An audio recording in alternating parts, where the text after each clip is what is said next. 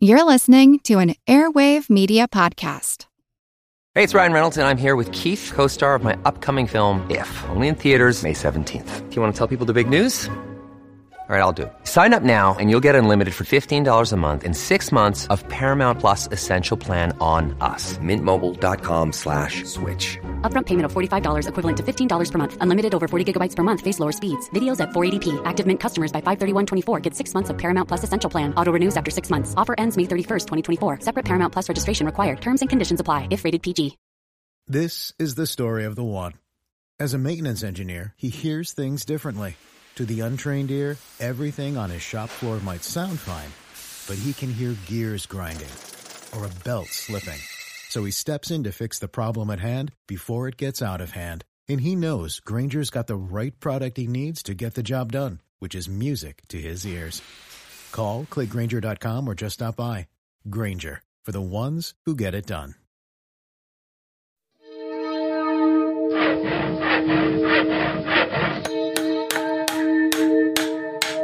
Monster House presents Monster Talk is an independent podcast production of Monster House, LLC. You can show your support by subscribing to our ad-free extended episodes at patreon.com/Monster Talk. We want to grow our Monster Talk audience, and the easiest way to accomplish that is for listeners to leave us 5-star reviews on iTunes. Positive reviews have a huge impact and only take a moment.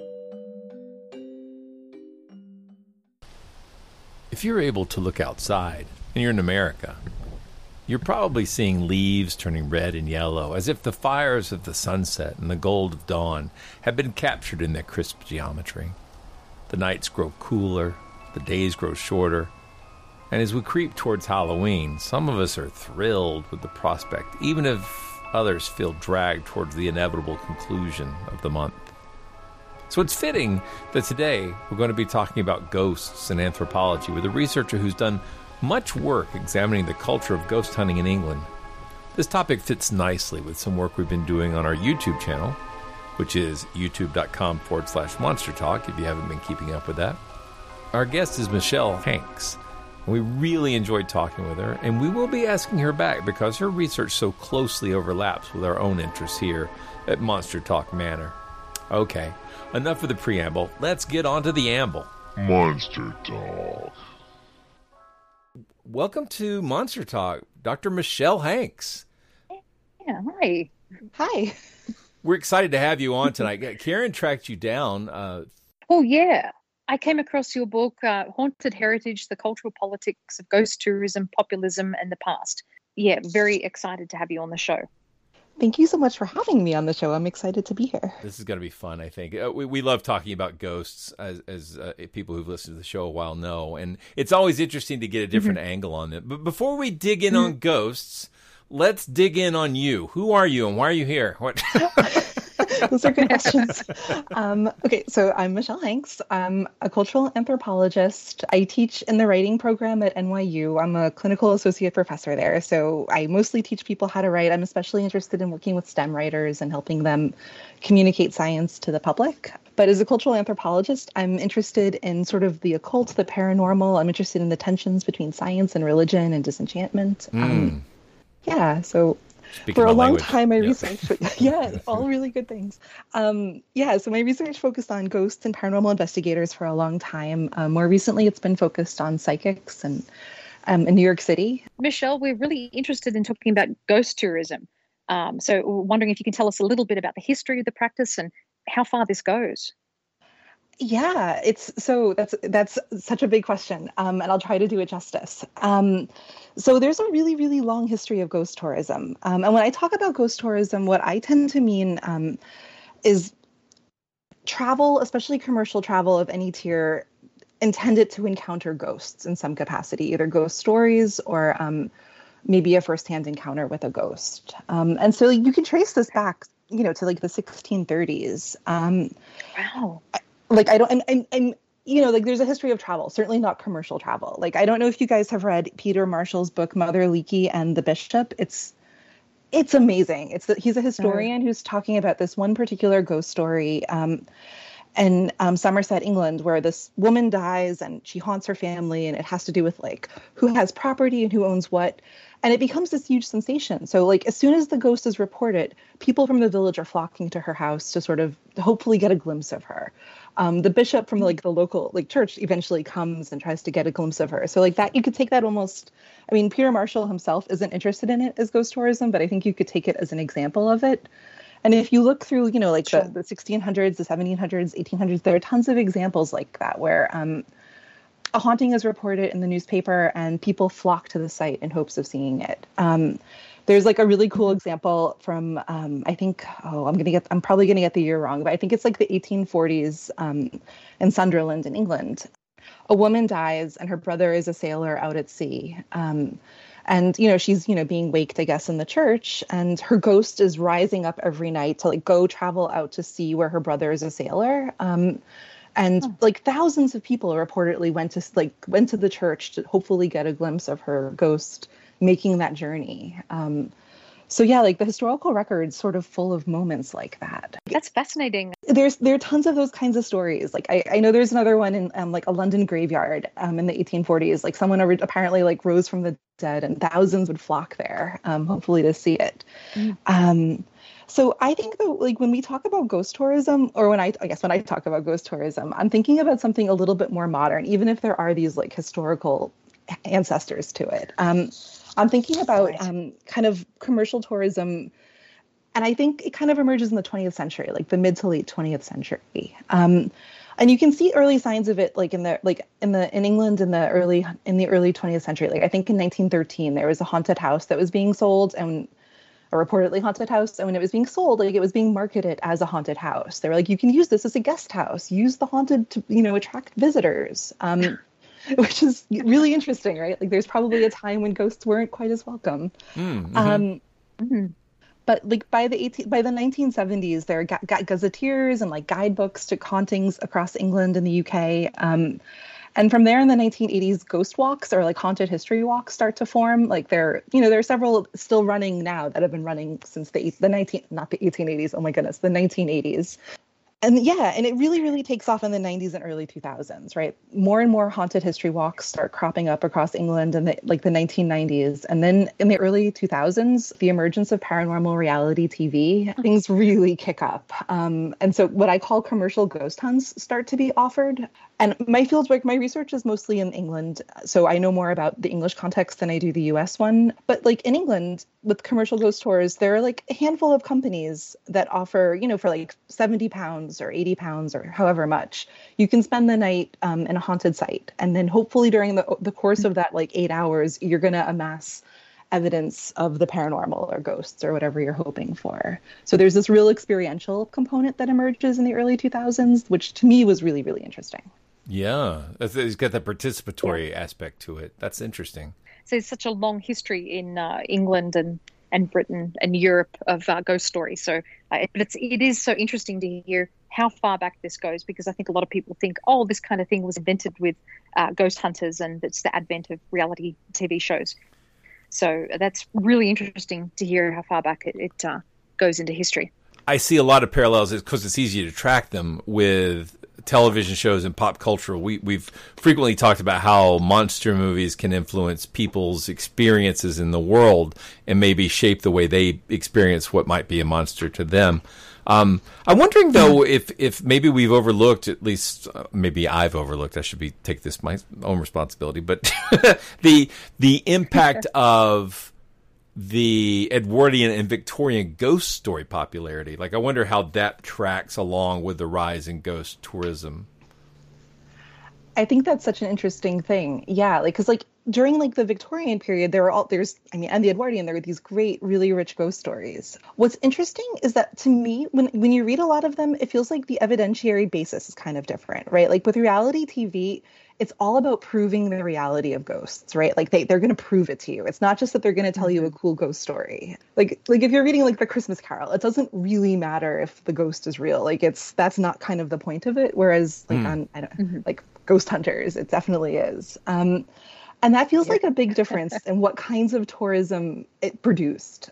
And so like I think for me, like that link between like the reality TV in the early aughts and the emergence of like really concerted commercial like overnight investigation stuff, that to me is really interesting.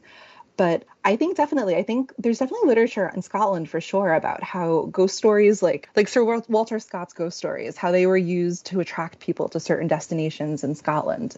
Not necessarily because you were going to see the ghost, but because, oh, isn't it cool? He mentioned this place in a ghost context and you can actually go there. Yeah, we do the Christmas ghost stories every year. And it's like, I can, things like, there's certainly ghost stories where it's all, parlor, sort of almost like a little mystery. But then you get things like The Upper Berth, where it's very specifically they're trying to get evidence of the ghost, or Carnacki, the ghost hunter.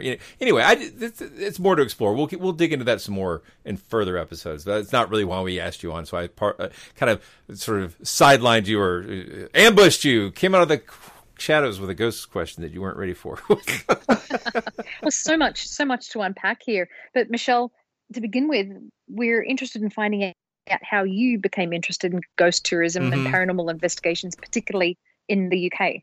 Okay, so there are two answers to this question, right? Like I think with most people who study anything, there are two answers. Like one is like the kind of personal thing and one is the sort of scholarly one. Personally, I've always liked ghost stories. Like I love a good ghost story. I think in part, like I was born on Halloween. Like I've just always liked the spooky. So I was kind of primed for this. But like in a more scholarly, serious vein, in terms of anthropology, I'm really interested in sort of the interplay between experts, science, knowledge, enchantment, and secularism. And so when I was thinking about research, when I was starting grad school, ghosts, the emergence of ghost hunting, the emergence of the paranormal investigating, all of that in England was really interesting to me. In part because for so long there have been these narratives within like secularization theory or within like ideas about disenchantment that we're getting more rational, we're getting more scientific, we're banishing superstition. And in anthropology, there's been really good work to kind of show the fault lines in that by looking at other cultures and looking at how like secularization doesn't work in certain contexts. It doesn't work, how people resist it. And there was less attention in the early 2000s to sort of how that was happening in the so-called West. Like how people in cultures that were supposed to be secular and rational and scientific, how they were grappling with these things. So for me, the emergence of sort of paranormal investigating, like the popularization of it in the early aughts was really, really interesting. Like for me, this idea that like, oh, why are people in a country that's so scientific, that's so modern, why are they doing this? So that became kind of, that was one of the things that was interesting to me. And I picked England rather than the US, in part because of the kind of current climate in England. So if you looked at England in like the early aughts, you've got on the one hand academic parapsychology. It's alive and well in England in a way that it's not in the US. Like University of Edinburgh, which is so interesting, right? Like there are universities offering PhDs in parapsychology, that it's like kind of a vibrant research field. So I was kind of interested in that. I was interested in like the kind of legacies of like the Society for Psychical Research and the Ghost Club and all of that. That like there are these people who are, like lawyers and like accountants, but on the side are really like investigating ghosts. Like I'm like, that is so interesting. And then like this mass engagement from non-experts, often working class people who want to go out and hunt ghosts, coupled with like an ongoing spiritualist community. Like those four factions were so interesting to me. So that's kind of what drew me to England. Got a lot of books on haunted geography and psychogeography, and then straight up just tourist books, and a lot of them are haunted Britain, haunted London, haunted England. Is Great Britain especially haunted, or is that just maybe a niche publishing thing I've fallen trapped to? What? It's you haven't fallen trapped to it. It's very real. They have a disproportionate number of these books. And it's not just like the big ones, right? Like Haunted Britain, or like you can go to any small town in like Cornwall and they'll be like, here is a tiny little locally published book of our ghosts. Like it's like you're not imagining it. I wish I had a good answer to this question. I've been thinking about this question for 15 years and I don't have a fantastic answer to it, but I'll take you through thoughts I've had. Sure. Yeah. What's your thoughts now? That's fine. Yeah.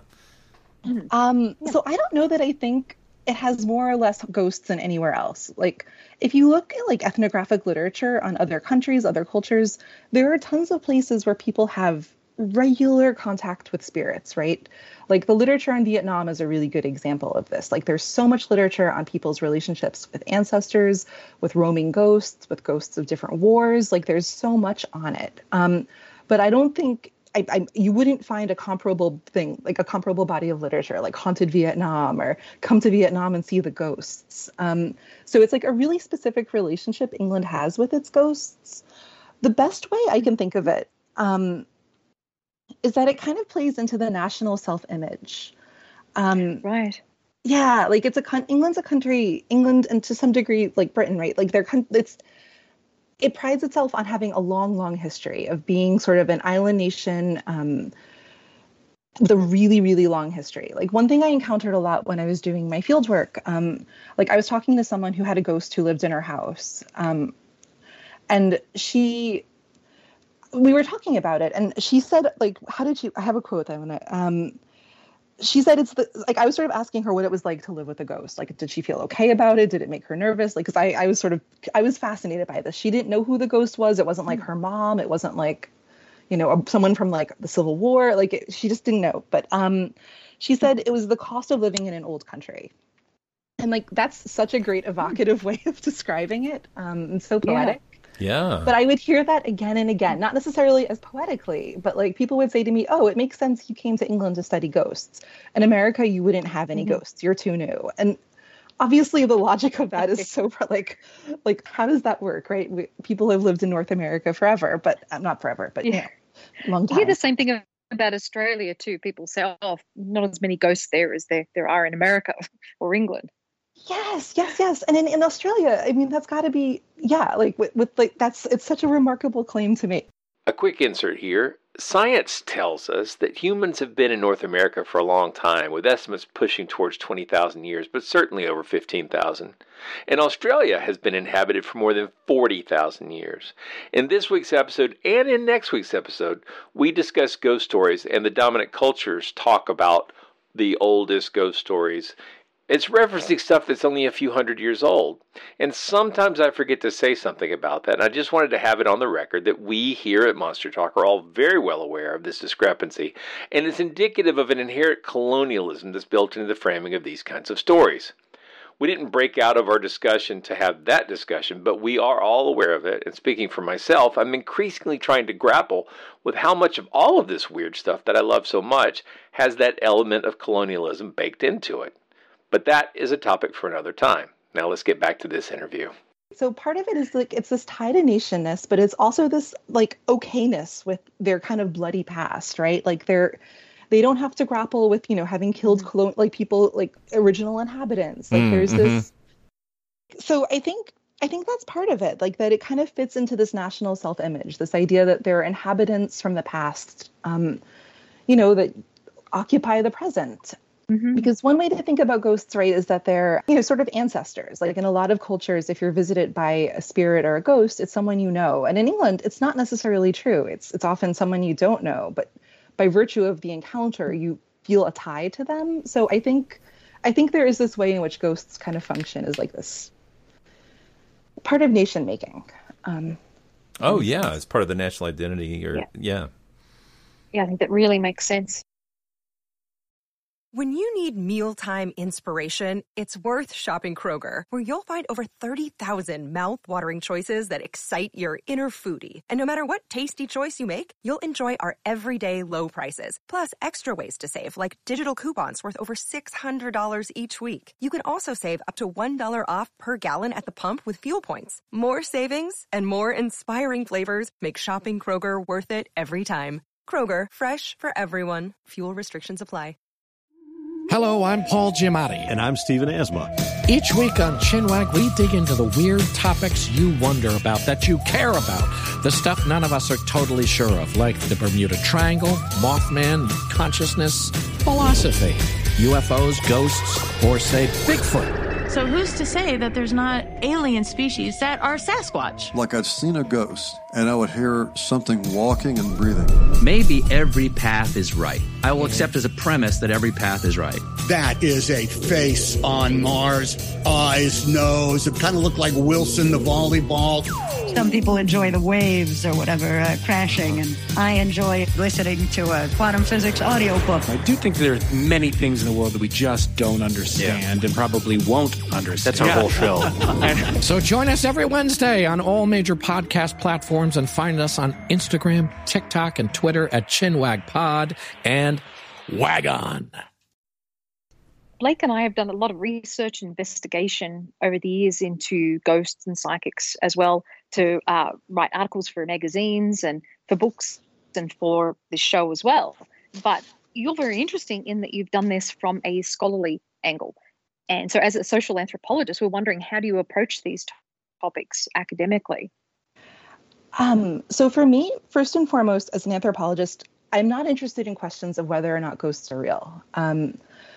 Anthropologists tend to try to approach things through the lens of cultural relativism. So like kind of looking at a culture's practices in its own terms. And that's very much what I do with ghosts. Like in my personal life, I might be deeply interested in whether or not ghosts are real or not real and have my own ideas about it. But I try to keep that pretty separate from my research. And so in terms of difficult to do. Yes, definitely. Especially because when you're doing fieldwork with people who are really invested in the reality or unreality of ghosts, there's this impulse to want to either prove things to you or disprove things to you, which can be weird and uncomfortable. Like I remember I was with a medium in Manchester and I was trying to interview him and he kept being like, okay, I'm getting a spirit. Is it your grandfather? And I was like, I just want to ask you my questions. Oh my goodness. So that kind of impulse, it's really interesting ethnographically in retrospect, but in the moment it was really awkward. But in terms of methods, as a cultural anthropologist, I rely really heavily on participant observation. And Clifford Geertz kind of famously called that like deep hanging out, which is both kind of cheesy and fun, I think.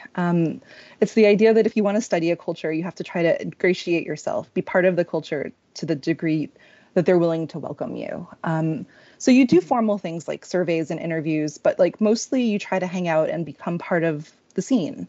So for me, that meant participating in paranormal investigations that were both like, tourist, but also non-tourist. So I hung out and I talked to and interviewed and got to know over time paranormal investigators, people they worked with, mediums they worked with, and just try to sort of become part of their social world. And I think the advantage of that kind of method is you get to see the messiness of something in a way that you don't necessarily get to do if you've just interviewed one person once or, conducted a survey. Both are great, important research methods. They just bring to the surface different kinds of evidence and different kinds of details. So yeah, that's how I approached it. Very interesting. So how does ghost tourism in particular fit into the larger idea of what we've been calling dark tourism? I know that like we've talked before about Jack the Ripper and some other cases, and I believe if I remember correctly, they were actually doing tours of that area even while the murders were still happening, like not like at the same minute, but I mean like during the same contemporaneous period of time at that time. Yeah, I read that too, which is absolutely wild and kind of not that surprising. Like if you think about Princess Diana's death and like how quickly people made that a site. But yeah, in terms of ghost tourism, I think I've seen some tourism scholars explicitly consider like ghost tourism part of dark tourism. And it makes sense, right? I think like one of the bigger definitions of dark tourism is, right, like tourism to sites of death, disaster, and suffering, I think.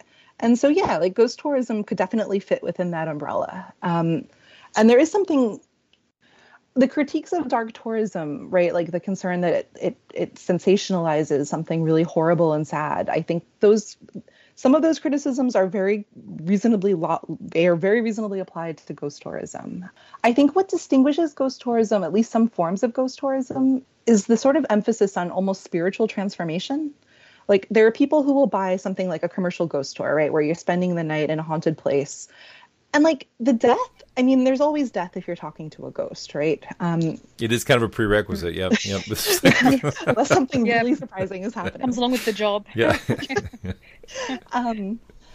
Yeah, like it's there, but it's not necessarily like they're ghosts I've seen people get in contact with who just kind of died of old age and are there to have a chat. And the emphasis for the people talking to the ghosts seems to be more getting proof that ghosts exist, proof that there's an afterlife, proof that there's something outside of what we understand about the natural world. Like there's this kind of search for truth, search for spiritual encounter that's part of it that I think distinguishes it. I think it's definitely a cousin of dork tourism, but I think it's an uneasy cousin because of that. We've talked about that, I think, on the show, the idea that, like, on the one hand, ghosts are scary. We're scared. We don't want to be bothered while we're sleeping. We don't want to be surprised by something weird or mysterious popping out of a wall or out of a shadow. On the other hand, if ghosts are a continued consciousness existing after death, that's really a powerfully positive message. So it's there's like, yeah, it can be spooky, but it could also prove, eternity. So I it's a mixed bag, but I am curious though, in your research, and this is not directly related to what I was just yakking about, but when you're like talking to people after these tours, does part of your research include asking them, I don't know if this is really a hard question, but why are they doing it? Like what is their motivation? Like, how do you seek out information about people's motivations without effect? I mean, like, that seems one of those observer effect is going to be really difficult if you're trying to find out that. Yeah. So there were kind of two sets of people I came to know through my research. One were sort of people I knew on a more long-term basis. They were people who tended to be involved in paranormal investigation for many, many years. They weren't necessarily involved in ghost tourism, but maybe their like local team sometimes did a public event. So they kind of ran a ghost tour, but like maybe once every 2 years. For them, I got to understand their motivations, I think, reasonably well. And in part of it was just kind of knowing them over time. The other set of people were people who I might know for a night and I might meet up with once or twice afterward, but there was kind of a time limit. In terms of what I found out about why they're interested, there were two big things. For some people, they had lost a loved one and they wanted to know about whether or not ghosts were real, whether or not an afterlife was real. Right. And so some of them had attended spiritual churches beforehand. Some of them had visited mediums, and they were kind of uncompelled by that. And they were attracted to either ghost hunting, paranormal investigation, ghost tourism, because they perceived it as more scientific and more rigorous, more evidence-based. So they were hoping it would kind of give them insight that they hadn't received. And so some people start that way and then end up in a very different place. Like one of my closest interlocutors started that way. Her dad died, and she was really like, it was a very traumatic event for her, even though he was an older guy. It was, it was upsetting for her. And, she started out really wanting to prove that ghosts were real. And over time, she became kind of pretty skeptical. And she was like, I'd love for them to be real. I'd love that, but it's probably not the case. The other set, they're interesting. So on the one hand, they really like science. They really like technology. On the other hand, they're really skeptical of orthodox knowledge, orthodox science. They think there's more to the world that they don't know. And they think scientists are either like actively not pursuing it or just because of research funding aren't pursuing it. And so it's up to them to go out and kind of gather this evidence. And so that's another segment, people who are just kind of motivated by a desire to know, kind of like, is there something paranormal? Is there something beyond the scope of what we know? And sometimes they've had kind of like uncanny encounters, not like hauntings per se, but just something unusual that sparks it. But like, it's driven by this kind of desire to know. Yeah, those are the two big things. Mm-hmm. That makes sense. I think those are lots of the kinds of stories that we've heard from people over the years as well. Just, doing things on the scale that we do. We'd like to hear a little bit more about your findings, and you've been doing this for quite some time.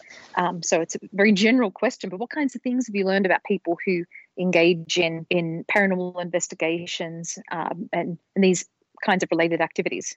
So one of the things I'm most interested in it right now, so it's kind of shaping what I'm going to say. But one of the things I find really interesting, when I started this project, like, I don't know, 2006, I'd have interview guides. Like I'd be planning to meet people. And, one of my questions is, do you believe in ghosts? Another one was, when did you come to believe in ghosts? I was treating belief in this very fixed way. And I don't think I'm alone in doing that. Like, if you look at a lot of literature on the paranormal, right, belief is treated as this sort of obvious category, like, oh, you believe in something. And like what that actually means is really murky. And of course, there's a long history in anthropology of critiquing that, right? Like, how do we assess belief? It's so interior. Is belief even a universalizable category? And anthropologists who study other cultures have turned to other language to think about this. So a friend of mine, Tim Landry, who studies people's practice of Vodun in Benin, he talks about trust. People don't believe in spirits. They come to trust spirits over time. So like one way to deal with the question of belief is to kind of replace it with other language. And so when I was doing this research, one of the things that really struck me is that I would talk about belief and no one would want to believe in anything. Like they were like, belief is for idiots. Belief, you have to be kind of dumb to believe in something. My informants would tell me all the time. And so over the course of the research, one of the things that became really interesting to me is that very few people I met, especially people who were involved in paranormal investigation, had stable relationships with the object of their inquiry. By that, I mean, they had no confidence in what they were trying to find, and they had no confidence in what kind of relationship they had to it. So I don't know if I'm explaining this in a kind of weird way. Like when you think about ghost hunters, like you think about people who are convinced ghosts go out. They're convinced ghosts exist. They go out, they find evidence, and it proves to them what they already thought. Yes. Yeah, like that's like a really pervasive assumption about them. And I think I shared that. I think I had that. And what I found is that the practice of doing paranormal investigation for so many people actually led to really profound doubt. And that doubt, for me, is the most interesting thing I discovered. That like people, even people who go out ghost hunting every weekend, like their relationship with the object of what they're studying, if ghosts, the paranormal, whatever they call it, it's so much more tenuous, it's so much more flexible, it's so much more changing. So maybe like an example would help. Like, so I was one of my closest informants, he was like, yeah, I don't think ghosts exist, but it'd be cool if I found the evidence. And so one night I couldn't go to a particular event, and he texted me at like 3 a.m. It was like, you have to come talk to me tomorrow. I'm convinced, I saw proof. I was like, okay, this is great. This is the kind of thing as an anthropologist you're waiting for. And I get there and he's like, no, I was wrong. You know, I thought in the moment I thought I saw something. I thought I had a photo, but you know, looking back on it, it's blurry. I didn't do the right thing. Like he was full of like self-recrimination almost. Like he was like, I just didn't act as a good scientist would. I didn't look at the environment. I didn't take enough pictures. And so he was in the aftermath, angry at himself, angry at his teammates, but he wasn't convinced. And like, he wasn't an anomaly. Like that was the story I'd hear over and over again. People would see something during an investigation and be so excited and so like, oh my God, it's a ghost. But then, you know, like on the car ride home from the investigation, they'd be like, well, that wasn't really enough, was it? I mean, it was cool in the moment, but what does it really mean? Mm-hmm. And so like that kind of ambivalence, to me, that's so interesting. And so one of the things I've been trying to do in my work is try to chart like, what produces that? Like, how do you end up in a position where you're having such an extreme state of doubt? Because, you know, scholars have shown it's not hard to convince yourself something's real, right? People, like, there are psychological mechanisms, practical ones. So, like, why can't they almost? So, yeah, like the presence of doubt, the pervasiveness of doubt, that was, for me, the most interesting thing. That is really interesting. And I think just on a personal note, my husband does a lot of the kinds of things that we do, but he really started from a position of being a believer, and over time I think encountered a lot of those kinds of experiences and situations that you're talking about here to eventually become a skeptic. I think that is a path that a lot of people do take. I think Blake in some regards has taken that same path too, maybe more in terms of religion, but yeah, I think that it is something that we see a lot, and it is just really interesting when people do have this self-doubt and have these, you know, falsifying experiences. Be very powerful. And it's hard. Like, it's really hard. I would see people who over time I became, I think, you know, friends with outside, like, and they would just be almost like tearing their hair out after an investigation. Like, I had this experience in the space of the investigation, but now in the sober light of day, I don't think that made sense. But why in the moment did I think it made sense? What do I do with this now?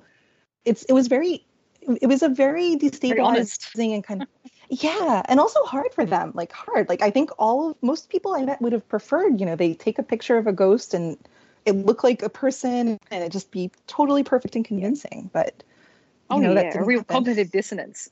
Yeah, exactly. Well, you've been doing work in anthropology, but you've also been doing work in writing and communication.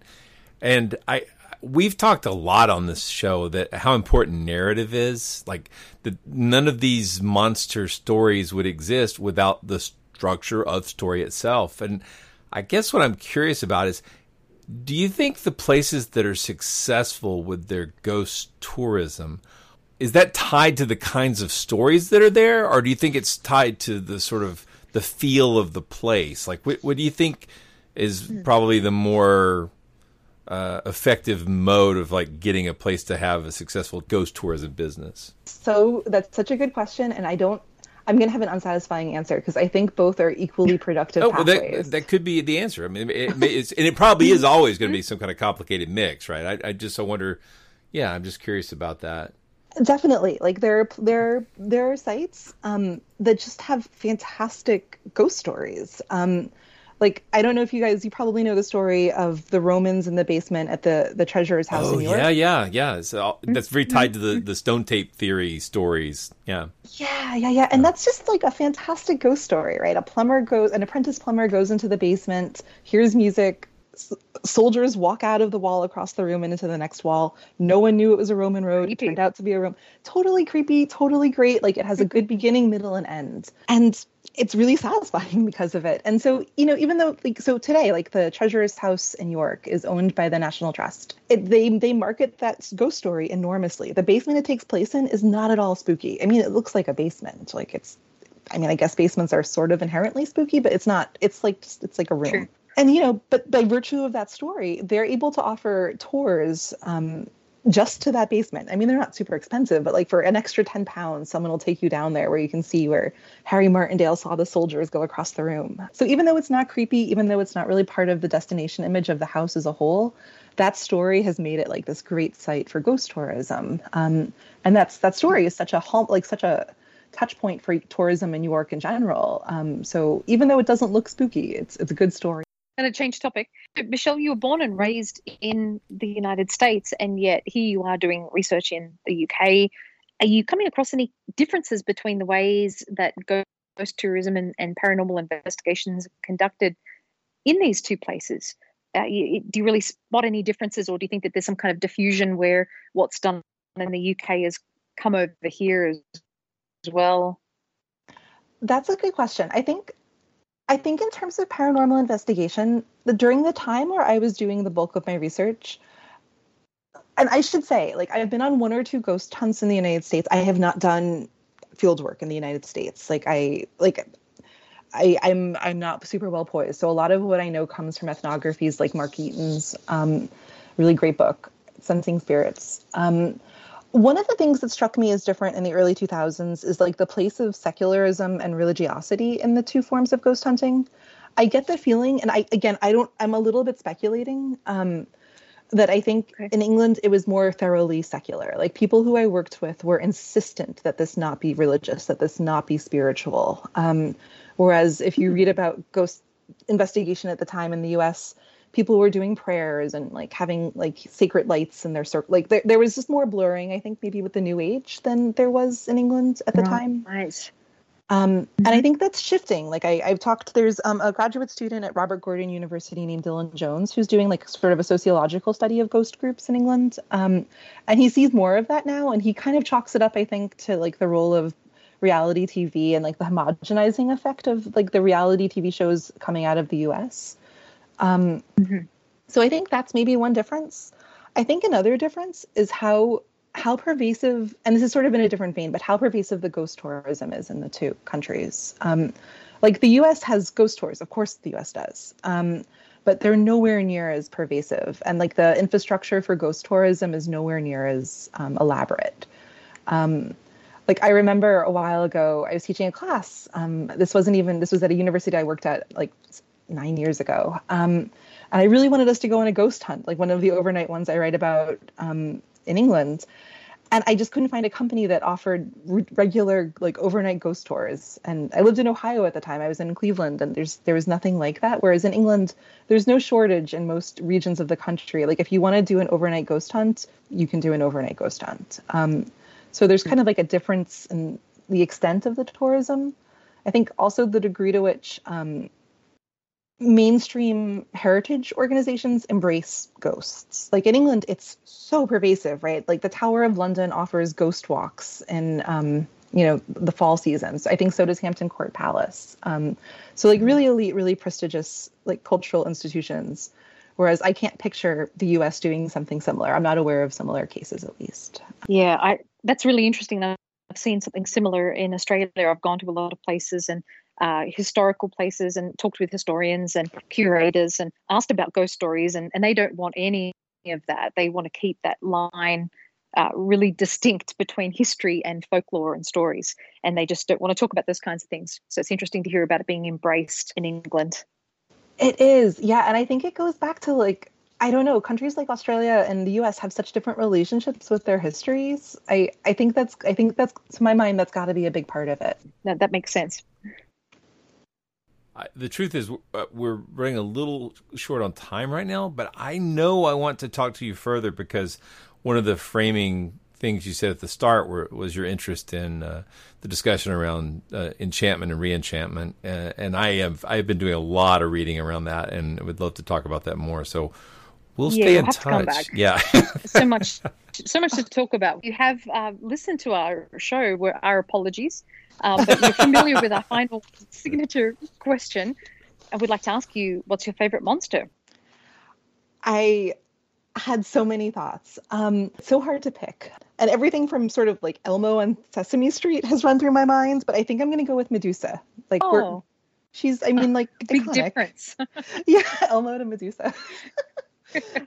Yeah, I'm going to say Medusa. I grew up loving stories about Medusa. I love feminist reimaginings of Medusa. I love her as a piece of fiction. And she's really fun and she serves so many purposes. Right. I don't think we've had Medusa before. No, I don't think so. So she began it as an intoxicating beauty. And in the end, she was hideously ugly, but, she had that amazing power to turn people to stone. I think that's like, don't you think people were like tempted? They wanted to see her, like they, like they wanted to, even though they knew it was. Yes and no. How could you not want to look? It's. Michelle, thank you so much for taking the time to talk to us. Yes, that was really interesting and definitely, in line with all of our interests. Very cool. This was so fun. Yeah, thank you.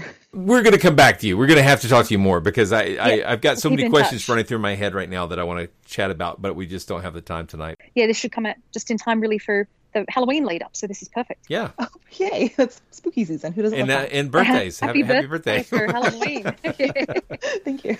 All right. Have a good night. Yes, you too. Bye. Thanks, Michelle. You take care. Bye-bye. Bye, Blake. Monster Talk. You've been listening to Monster Talk, the science show about monsters. I'm Blake Smith. And I'm Karen Stolzno. You just heard an interview with Michelle Hanks about her research with ghost tourism in England. We'll definitely be asking her back because her other research around the ideas of disenchantment and reenchantment is a topic of profound interest to the show. One more quick note. As we were finishing up this interview, we were running a little bit short on time, and I failed to make a comment around that last bit of discussion on whether or not heritage sites encourage ghost stories in the United States. There's definitely a time when this was less common, but prior to the pandemic, my colleagues in the, the pro-reality activism world had been noticing an uptick in the number of museums and parks that were cashing in on that creepy commerce theme. Everything got scrambled during the past couple of years, so I don't know how long it'll be before anyone can make a fair assessment of what's a real trend and what's just noise, but it surely felt like more heritage sites in the United States were heading in that direction, and I apologize for not mentioning it during the interview. If all goes well and we get Michelle back in the future, I will want to follow up on that with her. We hope you've enjoyed this episode of Monster Talk. Each episode, we strive to bring you the very best in monster-related content with a focus on bringing scientific skepticism into the conversation. If you enjoy Monster Talk, we now have a variety of ways to support the show, all with convenient links at monstertalk.org/support. That's monstertalk.org/support. We have links there to our Patreon page as well as a donation button. Another great way to support the show is to buy books from our Amazon Monster Talk wish list, which directly helps us with our research. We love used books very much, so don't feel compelled to buy new ones. And we love Kindle, so we can share our digital libraries with each other. And finally, without spending any money at all, you can support us by leaving a positive review at iTunes or wherever you get your podcasts. Positive reviews help keep us visible in iTunes, which is a great way to help us find new listeners. And please share our show on your favorite social media platforms. Monster Talk's a proud member of the Airwave Media Podcast Network, home of such shows as Big Picture Science, Good Job, Brain, and My History Can Beat Up Your Politics. If you'd like to advertise on this show, contact sales at advertisecast.com. Monster Talk theme music is by Peach Stealing Monkeys. As always, thanks for making us a part of your listening life.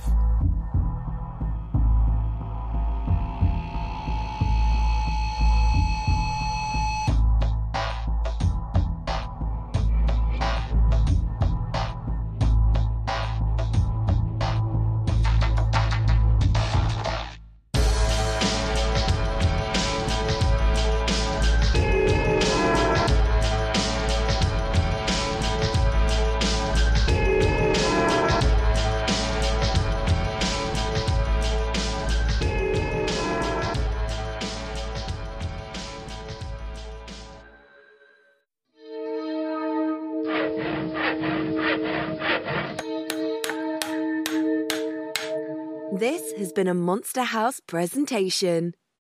When you need mealtime inspiration, it's worth shopping Kroger, where you'll find over 30,000 mouth-watering choices that excite your inner foodie. And no matter what tasty choice you make, you'll enjoy our everyday low prices, plus extra ways to save, like digital coupons worth over $600 each week. You can also save up to $1 off per gallon at the pump with fuel points. More savings and more inspiring flavors make shopping Kroger worth it every time. Kroger, fresh for everyone. Fuel restrictions apply.